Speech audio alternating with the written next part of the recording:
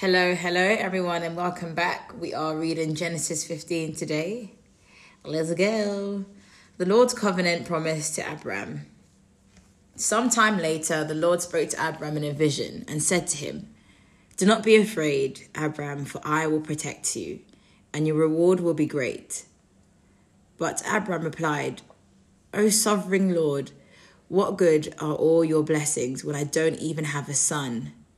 Since you've given me no children, Eliezer of Damascus, a servant in my household, would inherit all my wealth. You've given me no descendants of my own, so one of my servants will be my heir." Then the Lord said to him, "No, your servant will not be your heir, for you will have a son of your own who will be your heir."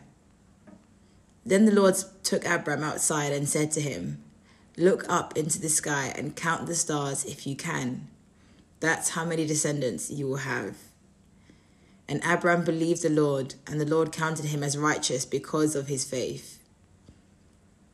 Then the Lord told him, "I am the Lord who brought you out of Ur of the Chaldeans to give you this land as your possession." But Abram replied, "O sovereign Lord, how can I be sure that I will actually possess it?"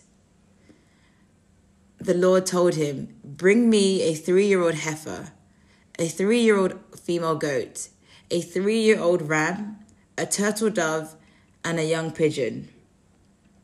So Abram presented all these to him and killed them.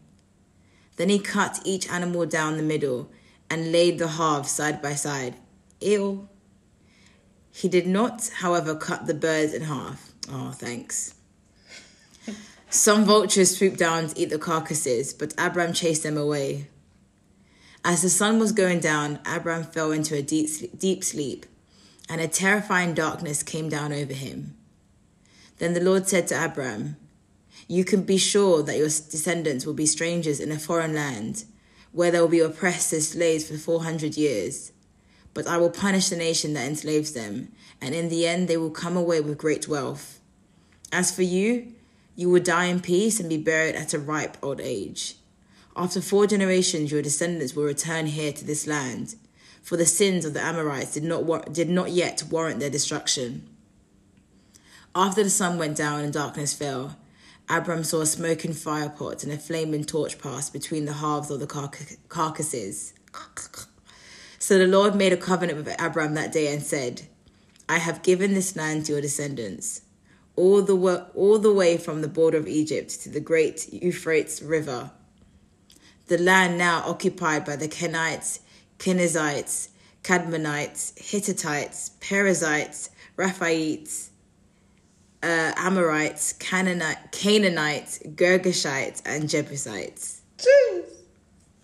And the Chelseasites. Lovely. You are occupying the lands, Abby? No. Those that came before me, they were there. I wasn't there. I wasn't there. It's nice to see this dialogue between Abram and God. Every time I kept seeing "but Abram replied," I'm like, why is there but? Why are you butting in? But you know what? Sometimes you need that clarification. You do. You got to ask questions sometimes. But God. Like, how will I know? And that is us though. Like, God says something and like, yeah, but how will I know? What? Like, give me a sign. Give me something. Give me confirmation. We love that confirmation word. Me, in my mind, I'm like, first of all, God is not one that speaks one whole heap. So I like the fact that he's talking a lot. And I'm like, God, oh yeah, we know when you talk, you bring it to pass. So just talk. But he doesn't speak.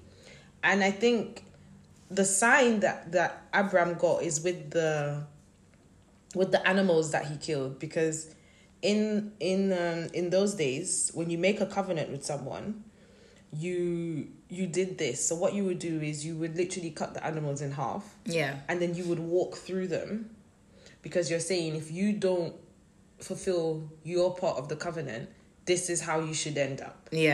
But the beautiful thing about this is Abram did all of that prep, but it's God himself who walked through it. So God is saying, I will die if either part of the covenant is not held up. And then obviously with Jesus, that happens.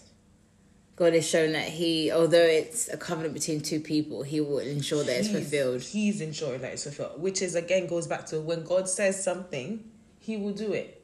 That's my thing with God is always, God, just speak.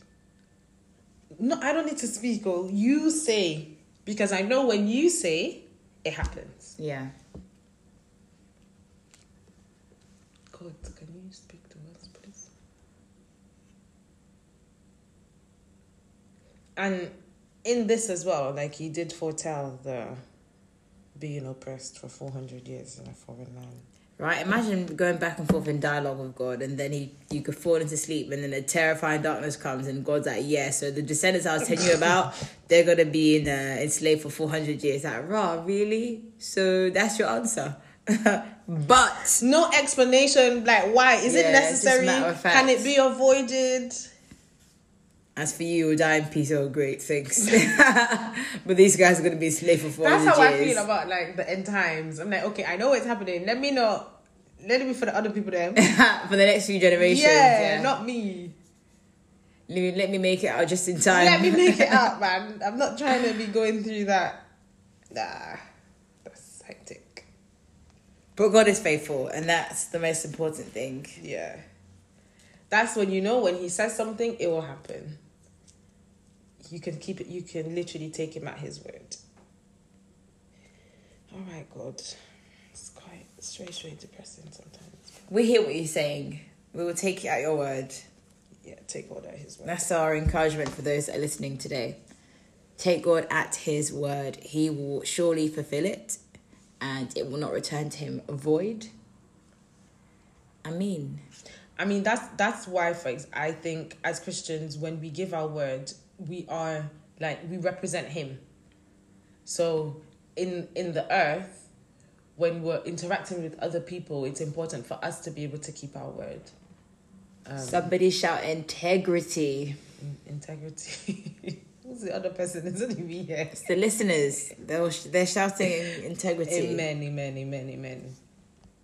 Because then when they say it, they're like, okay, so if they can do it, it's that repetition, you know? The more you say, oh, okay, now I can trust. It's important. Peace. Thank you very much for listening. We'll see you in Genesis chapter 16. Take care.